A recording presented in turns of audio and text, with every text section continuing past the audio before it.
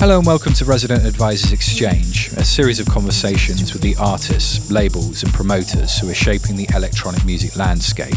My name's Ryan Keeling and I'm the editor at Resident Advisor. There may not be a more visible and thoroughly scrutinised artist in house and techno than Nina Kraviz. Charismatic both behind the decks and in the press, she tends to evoke strong opinions among dance music fans, and the discussion surrounding her often veers from the music she plays and releases. The hypnotic and gritty sound that forms the basis of her career can feel like it's hiding in plain sight. So when Kraviz offered to come by our office in Berlin for a chat with Jordan Rothlein in advance of her DJ Kicks mix, we opted to focus on her roots and inspirations. For Nina, evolving from a Moscow-based dentist with roots in Siberia to an A-list international DJ has been a trip. A word she often uses both literally and metaphorically, not least in the title of her ambitious new label project. And on this week's exchange, she takes us on one.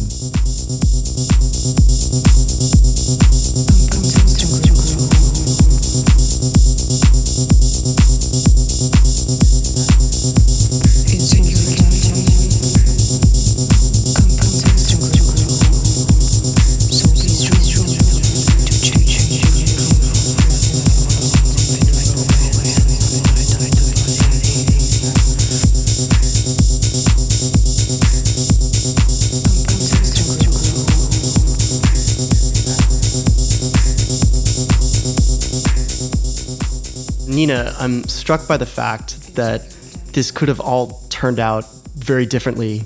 When you first went to Moscow, you were going to study dentistry, which is quite a bit different from what you're doing now.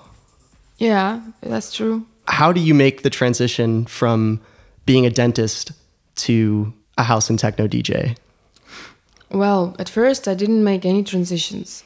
I was in school and I was just like a normal teenager, but with lots of interests and, hobbies.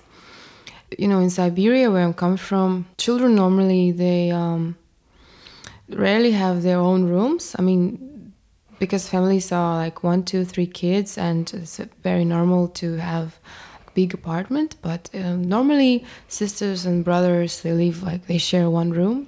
So there's always a little bit less privacy than is needed. And I was just all the opposite. I had my own room because I was the only child. I am the only child in the whole family.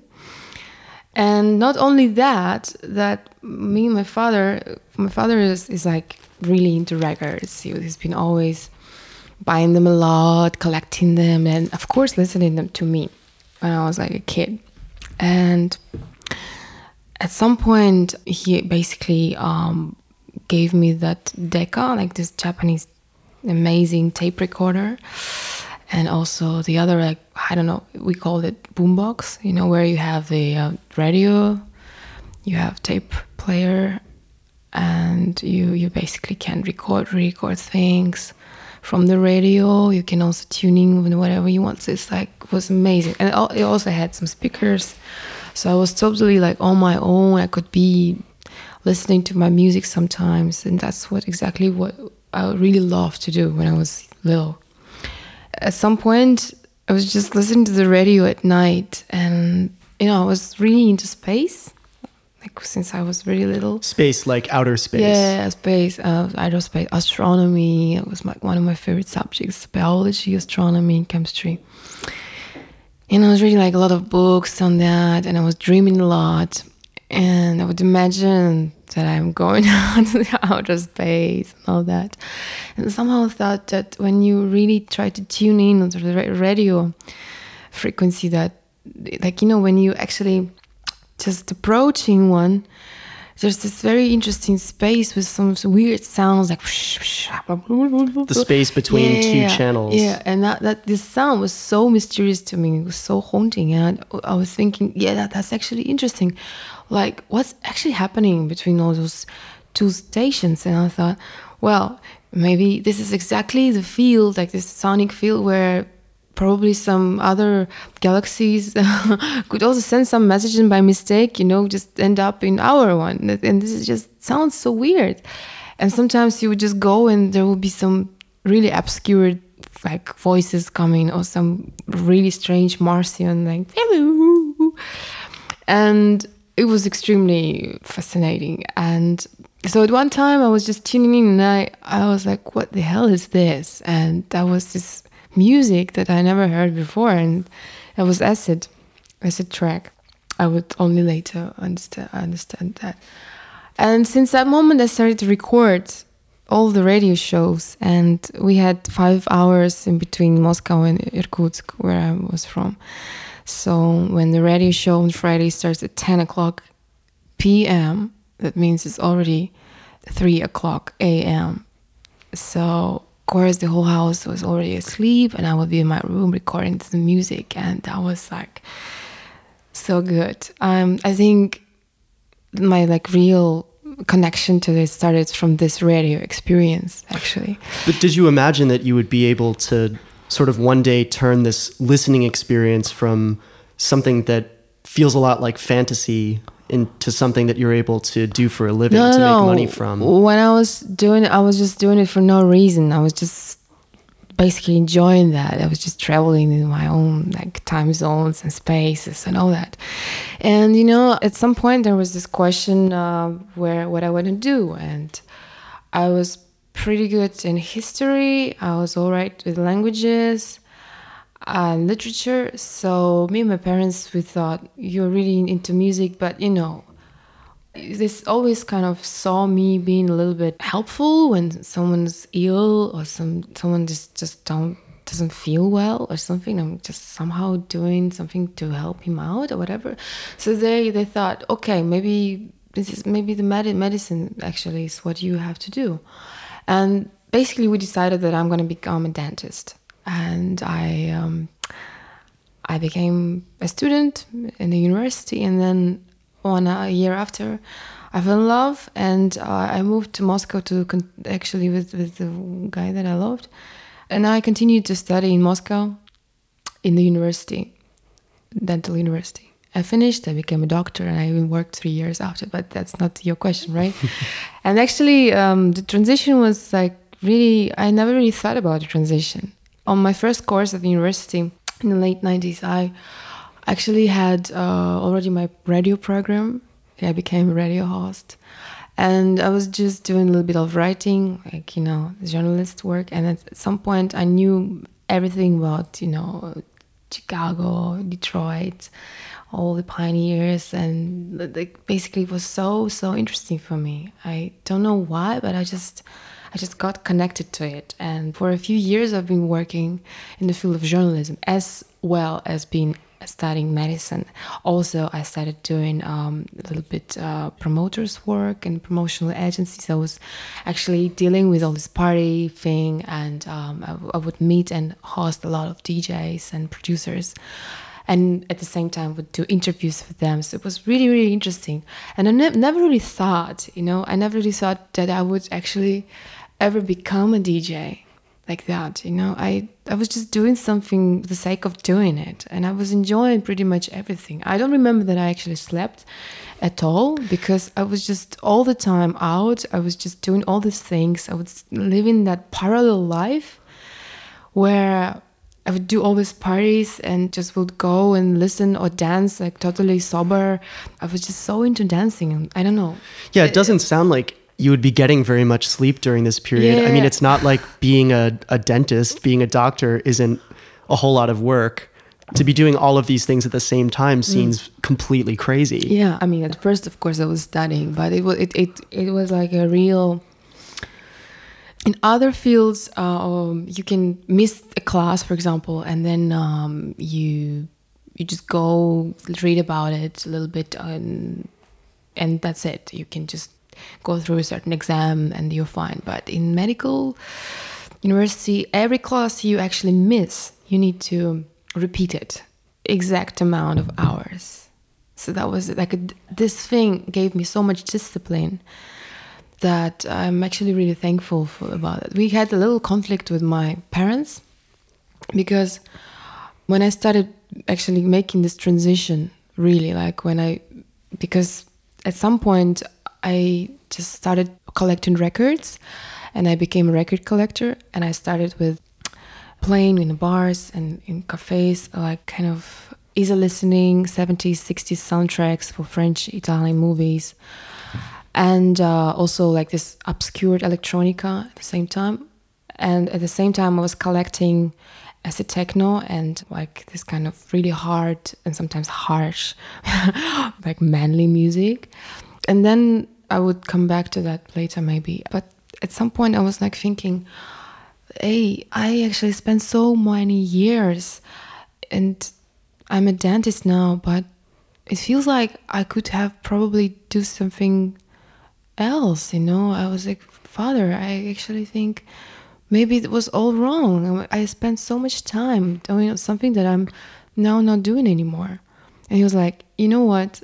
I don't really believe in such things. I always thought that I always just felt that you would become something else, but I knew that you need to get like a real education. You need to become a real human being at first. You need to get a discipline. And I think that you would be grateful later for this, because it is really important to get this idea of like a real education, actually. It really helps you to structure a lot of things for yourself. And do you think he was right? I mean, he's right. There are always this kind of moments when you start to think about things a lot. I mean, I'm a hyperactive person. I've been working like since I'm 12. I've been babysitting like just to get some, I'm always doing something, and my head is full of things and it's just rolling, and I sometimes cannot even stop it. And for these moments when you think like, hey, where are you at the moment? Like, where's your ground? And then somehow I feel like I have a ground and I know what is it all about. Partly because I spent so much years on working with people, or working for something and treating someone and studying and learning something. So basically now I can jump on everything I want and learn it because my brain is trained to have like classic education, I think, which is really cool. And for that, I'm really thankful for my parents that I actually did it. And because they are trained piano players as well, because in their times, every kid, as soon as you have a kid, you need to make him like the most educated ones. We Russians, and especially in the Soviet times, they had this little thing about their kids to be the most educated and most talented. So they would normally go and put your kid in some sports section, or like painting section, or dancing, ballet, or whatever, something like, or piano. But it was great because we had a lot of really talented outcome from this tradition. But I think sometimes it could be a bit too much for a little kid, to go to piano classes and to go to sport one. So he doesn't really have any more time for himself. And my parents were like, they're a bit more liberal about that. They thought, my mom, she just once went and took me to the ballet dancing class, and I wasn't really enthusiastic about it because it was really painful, because the first thing they actually try to do with a kid is just to stretch him a lot, and she got super concerned. She's like, you ain't going here anymore.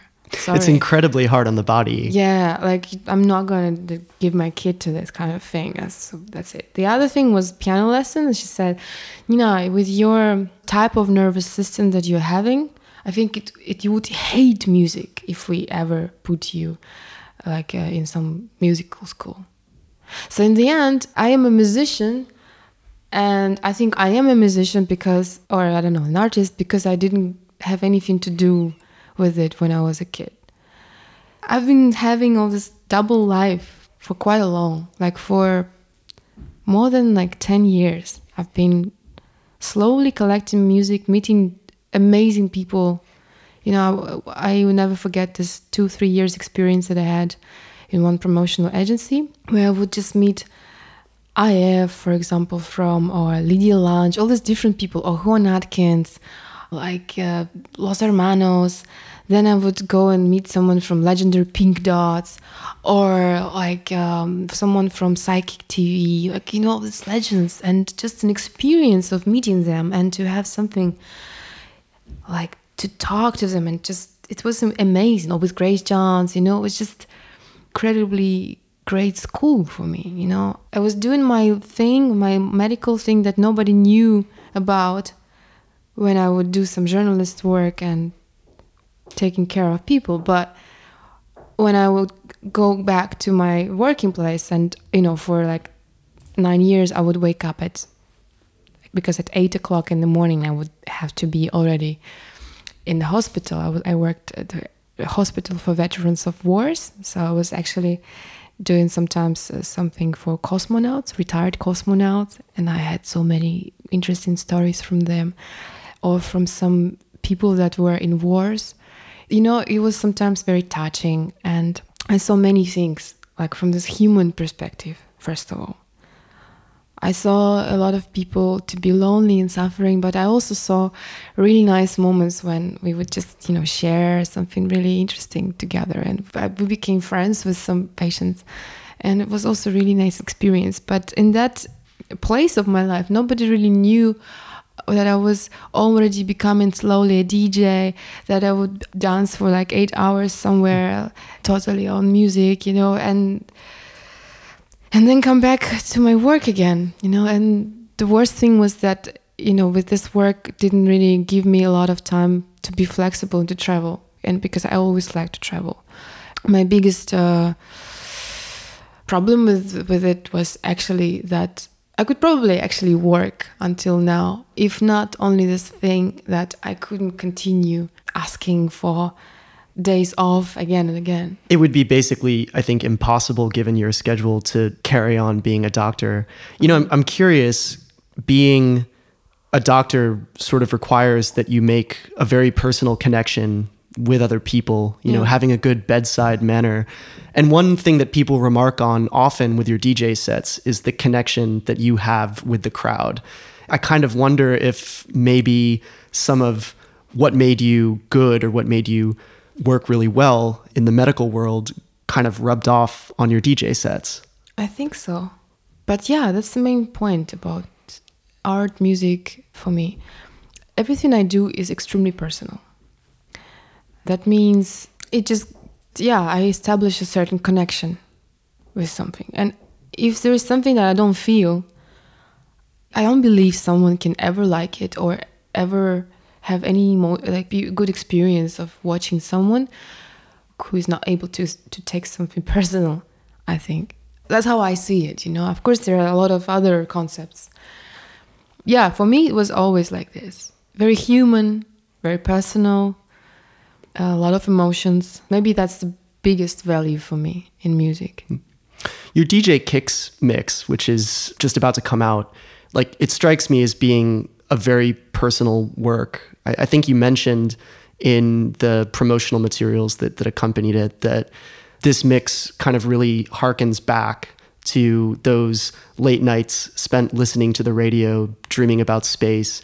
There's that moment at the very end of the mix that almost sounds like kind of a radio broadcast with you speaking Russian over this ambient track. Am I right about that? Is this an especially personal work for you? Yeah, I think so. What was the process like then of putting it together? What was the concept? when I got the offer to mix the next DJ gigs, I was extremely happy, of course. But the next stage of this was just like, yeah, but what am I going to do with this now? Like, how can I really contribute to this series, to this legendary series, in the best way? Yeah. And then I thought, well, for me, talking about DJ mixes, the art of DJing, yeah. I personally think and like about DJing that it can be so different, and approach can be really different. You can make a great magic, like just by playing 15 records together. And it can be absolutely amazing. For example, like one of my favorite ever mixes, DJ mixes by Matthew Herbert, Let's Make Mistakes, for Trésor.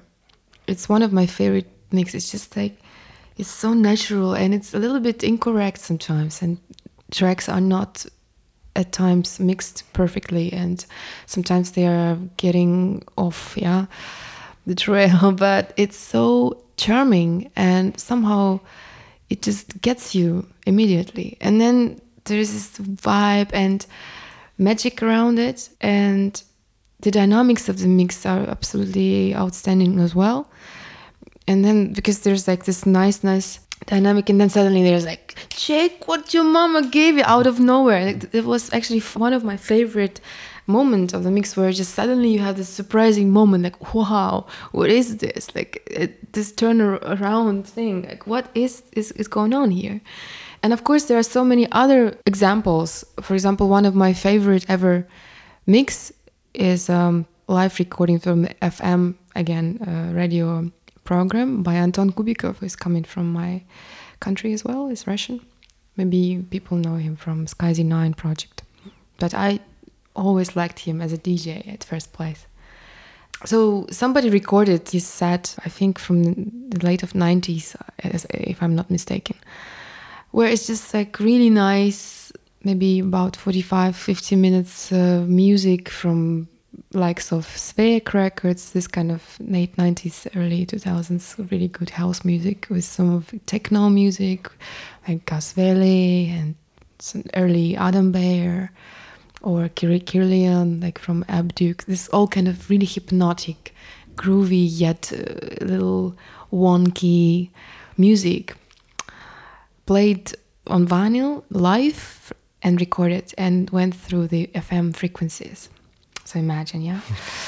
And then, at some point, he's like coming out and in the most casual way says, «Добрый вечер, меня зовут Антон Кубиков, вы слушаете радиостанцию 106 FM, оставайтесь с нами». Что-то вот вроде того. Something like this, Just very casual, just to remind the listener that he's actually there. Hello. Just like a little track ID, basically. It has such a brilliant effect. I don't know. I love it so much. I listened to that mix because it's on YouTube. You can also do it. I shared it on my Facebook one time. Every time I listen, it's amazing. If you want to work a little bit on your computer or just read a book and just turn down the lights a little bit, and then you just play this mix, not too loud, with not too much focus in it. It has to be a little bit on the background, and it just gets you somehow. It's just so hypnotic. You can't stop listening to it. It's magic, really. This is magic mix. And I don't know why. And then the other thing is that at some point you could hear these waves, like FM frequencies that are going a little bit. So probably coming in on the radio of whoever's recording it. Absolutely. And it's like, it really has an absolutely outstanding effect on me. Yeah. And then the first thing, of course, is there are some tracks in it where he mixes it, and then he's like, oh, I changed my mind. So he just brings it back and then takes it back, and then in half an hour he comes back with the same track again. And there's some amazing moments, and they are there because it was totally unpredictable. It was just totally by chance. It was not planned. And it was at night, and a lot of people were listening to that mix, and I really believe in that a music somehow absorbs the energy of what is going on around. And this is extremely interesting because when you think of a concept, like what do you think it is so important about the mix. And I was thinking about what I want to deliver as an artist, because there is this concept, but I don't have a crowd. You know, I am mixing this mix for myself, so there will not be additional energy input in my mix. I strongly believe, you know, you may think I'm totally nuts and crazy, but I really believe so. For example, if you record a mix at home, like 10 records, and you will record it done, then you mix the same records in a club, and I think it will be absolutely different. Just because your own energy with the energy of people around, and also the atmosphere in the room, it will be completely different experience. Well, I mean, I know this to be true from like my own forays into bedroom DJing or whatever, and I'm sure lots of listeners have had the same experience too, that when you're playing records at home and you press record on your computer or your tape player or whatever, the mix just feels flat. It doesn't come out well. But then if you have some friends over, or if you get to go play someplace and you play almost exactly the same things, it just feels way better and the energy is there. Yeah, of course, there is another thing is that sometimes if you have like really strong focus and you're alone in a room and you are like, for example, if I produce music and I'm focused and I have a lot of emotional context, yeah, of course it also will be reflected somehow. Like, unless you're really focused, you feel it really well. I think it's very different when you mix it actually with an actual crowd. So the other concept I was thinking, okay, not only this is important, but also, do I want to, for example, mix all the music that I have in this kind of ghetto manner, where you play music very fast, according to grooves, you just put in tracks in and out super fast without actually really gluing them with each other, yeah, without even blending them. Or you want to have this more texture and you just want to have smooth mixing, like very long mixes, you know, and just one record after another. Or the third thing, I thought maybe I would like to have this absolutely different approach. I would like to make it a little bit more trippy with loops, I would like to structure it a little bit different and play same songs or different parts from the same songs throughout the mix. And then I thought, yeah, but that means I would only do it like, you know, like a studio mix with lots of editing, which is interesting, but what about this live approach that I really like? So in the end, I would re-record some parts live, and some parts would come there from like additional editing, because otherwise you can't really do it. So it was really interesting. And then in the end, I decided to make this hypnotic kind of mix with underwater flow, not really with obvious emotion, but rather to leave this decision to the listener. I wanted to share my favorite concept about this whole thing. There are a few, but my favorite, and the one that is I really feel, is that the most beautiful thing about this DJing and playing records is that you can always create your own mood and your own story and your own world by playing music which is not too obvious enough already. If I select 10 songs and blend them together, this is one thing, yeah? But I was never interested in that. I like moods and I like the feeling that is not that obvious, that always leaves you a little bit of space for your own imagination, that a little bit stimulates your own brain, your own head to work and to reconstruct the picture according to your own needs or your own, potential. I definitely hear that in this mix because there aren't a lot of like really obvious hooks on it. It's quite dark, it's quite rhythmic, and it's very textural. And you have to really, I think, as a listener, listen very closely to hear those hooks, to kind of hear the melodies and the melodic content that's hanging out underneath. Yes, I agree with you, but I think There was basically a few parts where I think it outstands, I think, with this Goldie track and with this David Bowie vocal, which is one of my favorite parts of the mix. It was such a big drama, we couldn't really license the track until the very last moment, and I said I'm not going to release the mix if this track is not going to be there. I was this track is so special for me, and Goldie was really so sweet to help us, and DJ Geeks team also did a lot of work to help us to get the track, because it was released on the major label. It was almost impossible to license, but finally we got it. And I loved it how because when this vocal comes out and there are still some tracks playing, and then there will be 3 tracks playing at the same time, and sometimes it was also a really funny moment of a lot of people, like Armando, this cool track that you included for the mix, but then they're like, wait a minute, but where's the track? Because I only, I never really like the most obvious parts. I really like always just a little loop or a little moment, but that's exactly what I want. And the first part of this track, there's just this kind of Blade Runner inspired monologue with just some very strange harmonies that are not really minor, not major, like something in between, something really dusky.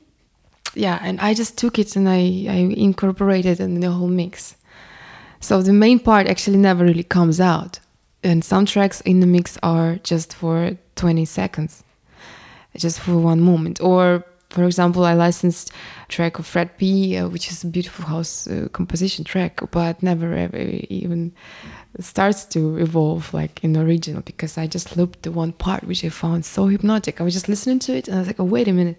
I think this is really something what I want. Because he just says something there and his voice is just loosens some murky, dark mood. And I was like, yes, great.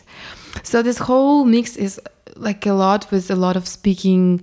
There was this another record by Jay Denham, and there's a lot of people just talk. And their talks are not for you to understand what exactly they're saying, but just actually to kind of sink you even more a little bit underwater, just so you're hypnotized a little bit. Mm-hmm. And this is not obvious, the pace of the mix is very, you can have your own imagination from start to the end. This is something that I think is cool about this mix. I definitely think one thing a lot of people will take away from this mix is the vocals, or maybe I should say the voices, because it's not all singing. And this is something that I think has been a big feature of your music in general, is the human voice. Like, as abstract as your productions or as your DJ mixes or whatever will get at times, there's always still this human voice that you get in there. I mean, do you think that really is the way into your music? I know why I use a lot of my own voice in my own production. This is very clear for me. When I do music, I don't use a lot. I'm not really... I told you, that I don't have a classical education, musical education. But I've been always having pretty good ears, yeah. Since I was very little, because me and my father, we would listen to a lot of psychedelic stuff, like rock, some really weird shit, I'm sorry. And I kind of always liked to play with harmonies, and I loved singing. And my singing wasn't that kind of outstanding that my parents would be like, wow, the kid has to go and take some vocal classes, become Montserrat Caballé or something. But I loved it. I loved it a lot to vocalize my emotions, yeah. I loved it so much. And then when this moment came and I actually started trying to produce my music, to make music, which was like quite a long time ago, I had a very, very minimalistic equipment set up. I had just one synthesizer, the first synthesizer that I have ever bought. It was a Korg R3. Very simple, but actually I love it so much. And a very simple drum rack, actually. computer, sound card, and the mic.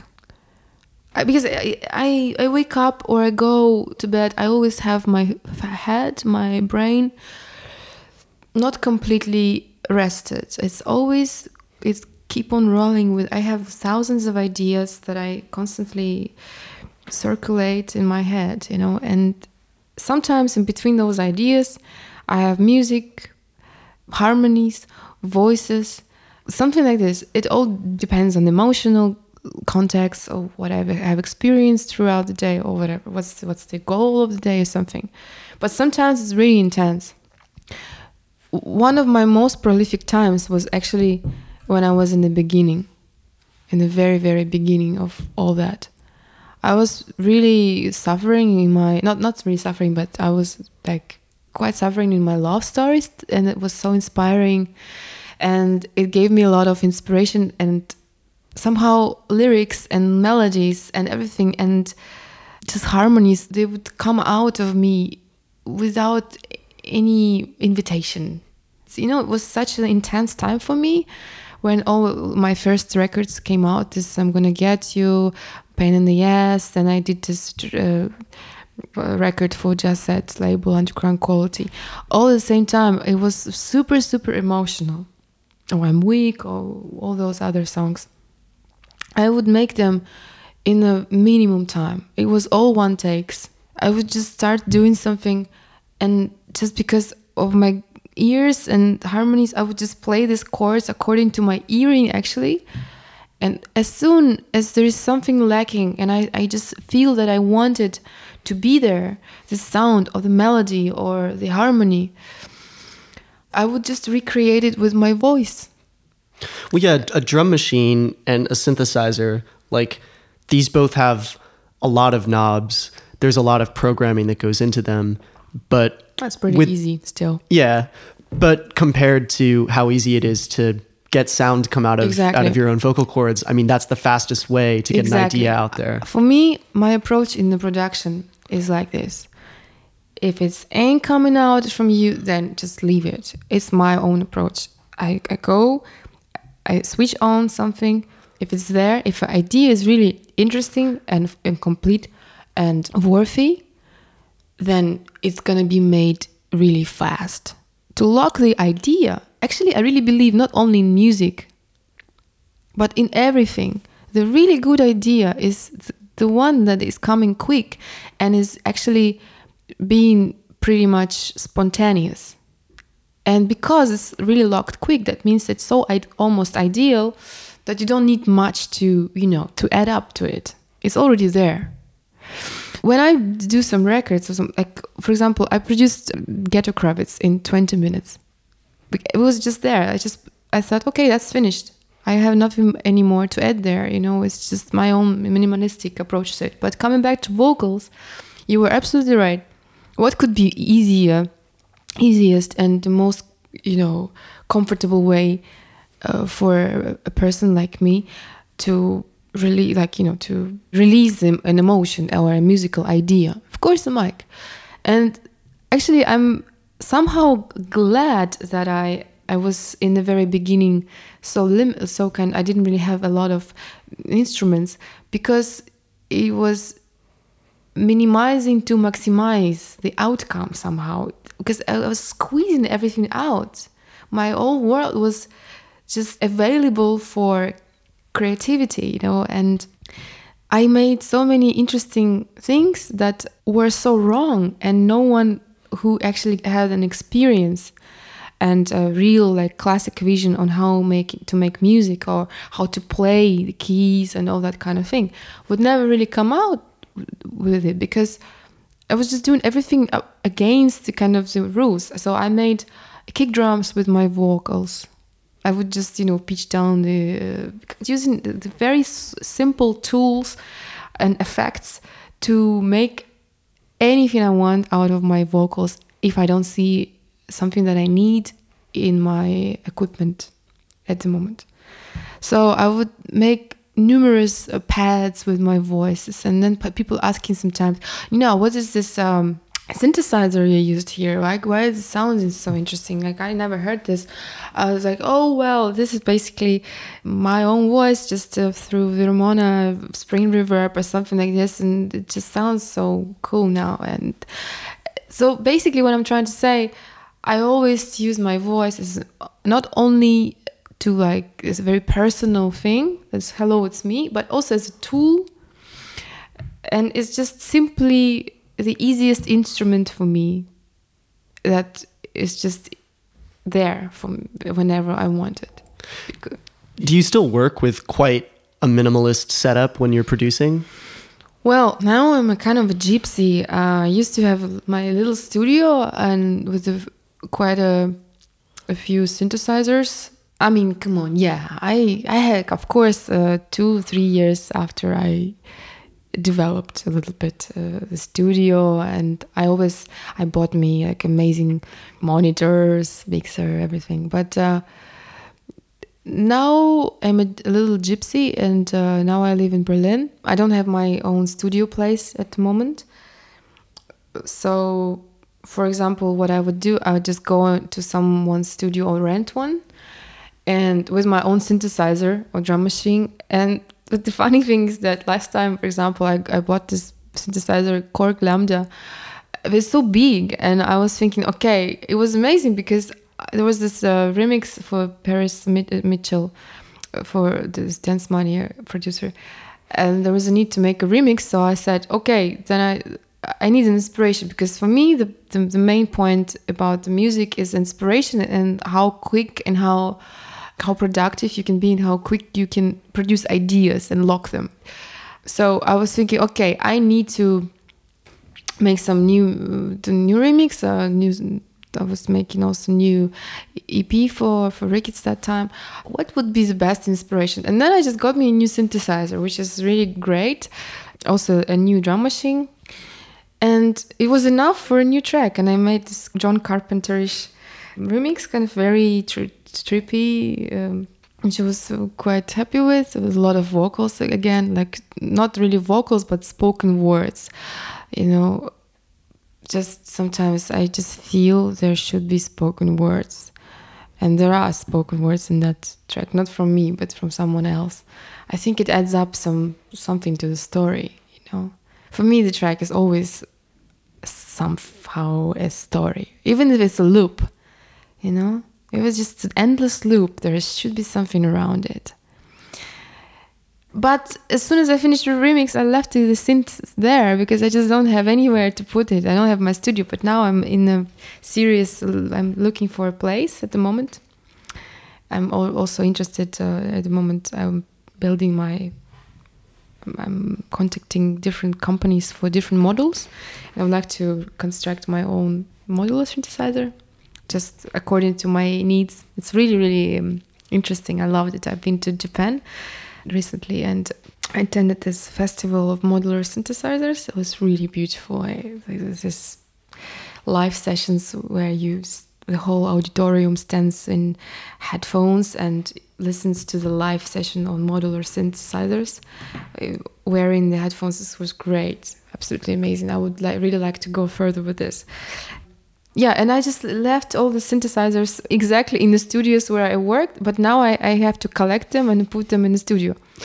In the end, there's been a lot of synthesizers, or if I group them now and I put them all together, it's going to be already quite interesting. And also all my effectors and all my this and that, it's going to be, yeah. The new instrument for me is primarily the source of inspiration, just to touch something, to get really inspired by this. And then as a result of communication with the synthesizer, which I really think that the synthesizer has a soul, especially I like old synthesizers. It has not only the soul, it also has its own mood. You know, many people, for example, they do not understand sometimes how difficult it could be to program some machines that are kind of iconic, and they think it's so easy, but it's damn not easy. You know, for example, when you just take the 303, many people think it's so easy to just 303, isn't it? But it's not. It's just to program this machine, it requires a lot of practice and knowledge because this machine is super tricky. And I like this trickiness about synthesizers. That's why I love working mostly with them. And then I record some parts, and when I record some music or some tracks in the studio, there's always something that is not used left. Like how I work, I only record live. And then if it needs further editing, then I maybe cut it or whatever. But normally I like to be everything to have it recorded live. This is my approach, because I believe that the energy that is there from the first take is the most honest and the most powerful and most interesting. Funny thing that I always keep this whole kind of trash. That's what because sometimes people work like that. They know what they want, so they just re-record. They do a lot of recording and again the same chords until they really reach what they want. Yeah, my subject of interest is something else. I like mistakes. Really weird coincidences, like where the machine did some really strange tweak, like, and then there is this sound that you have never programmed, and you thought, like, what is going on here? And for me, every time it happens, I truly believe this is a signal from outer space. This is my connection to the other galaxies. Honestly, I think I love this idea, this concept. And then when I'm traveling, for example, I made this track that I put on my own label, Improve, like this, like actually in the airport, because I just took something from my different sessions, found the most obscure, weird parts and atmospheres, and layered them. I like layering interesting parts. When someone is showing you a color, like this is red, yeah, sure. This is surely green, this is obviously black, this is particularly white. But I never really liked colors like that. I don't like obvious colors, definitions, obvious harmonics, obvious notes. I don't like too sharp frequencies. I like everything blended. And I like something that comes in between. It's green that is almost blue, black that is almost gray, with some inclusions of, I don't know, silver or whatever. I like these undertones. I like that kind of people. I like that kind of approach in life. I believe that's what actually shapes the personality. That's the most important thing for me.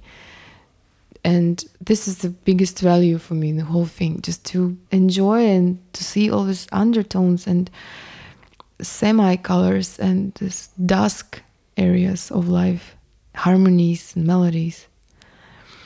That is where, the space that is rather empty than too full. Because it's a little bit empty, you can always add up something of yourself there and make it genuinely yours, and have your own way of thinking and your own corridor for your own things, feelings, emotions.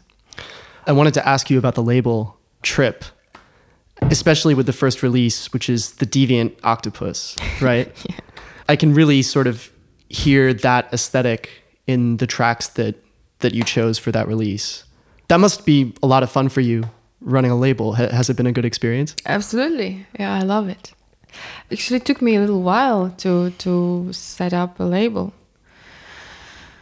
But I finally did it. It's been really a big pleasure, for sure. Because I could finally do something according to my way of thinking. And the label is called Trip. Just like could be just a travel trip to Mars, trip to Paris. And I wanted to ask about that name too, because it's just Trip, like the English word, but spelled in Cyrillic characters. Yeah, it's called Trip. I mean, like I said, it could be this normal trip from A to Z, but it could be also a little mental trip. It's a bit trippy, isn't it? My life is definitely a bit trippy, and I don't know. I just sometimes see things. I just woke up one time and I thought, about this octopus that he was just so lovely and nice, and then suddenly just devoured everyone inside without a moment's notice. He has eaten everyone, and he didn't really got it what happened actually. Just like flipped in a second and to do. Yeah, that happens. Yeah.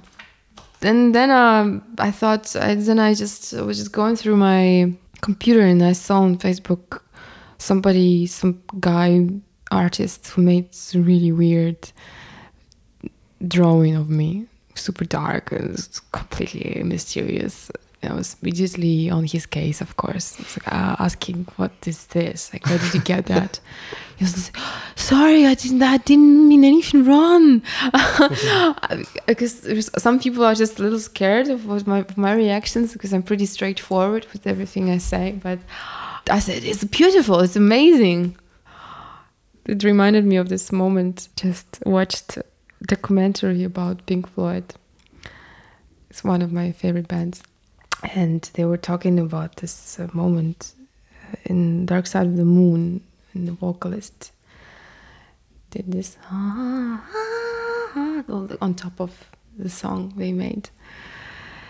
So they asked her to sing something, and she was like doing this amazing, absolutely beautiful solo in the most human, sometimes incorrect way. It was like super open.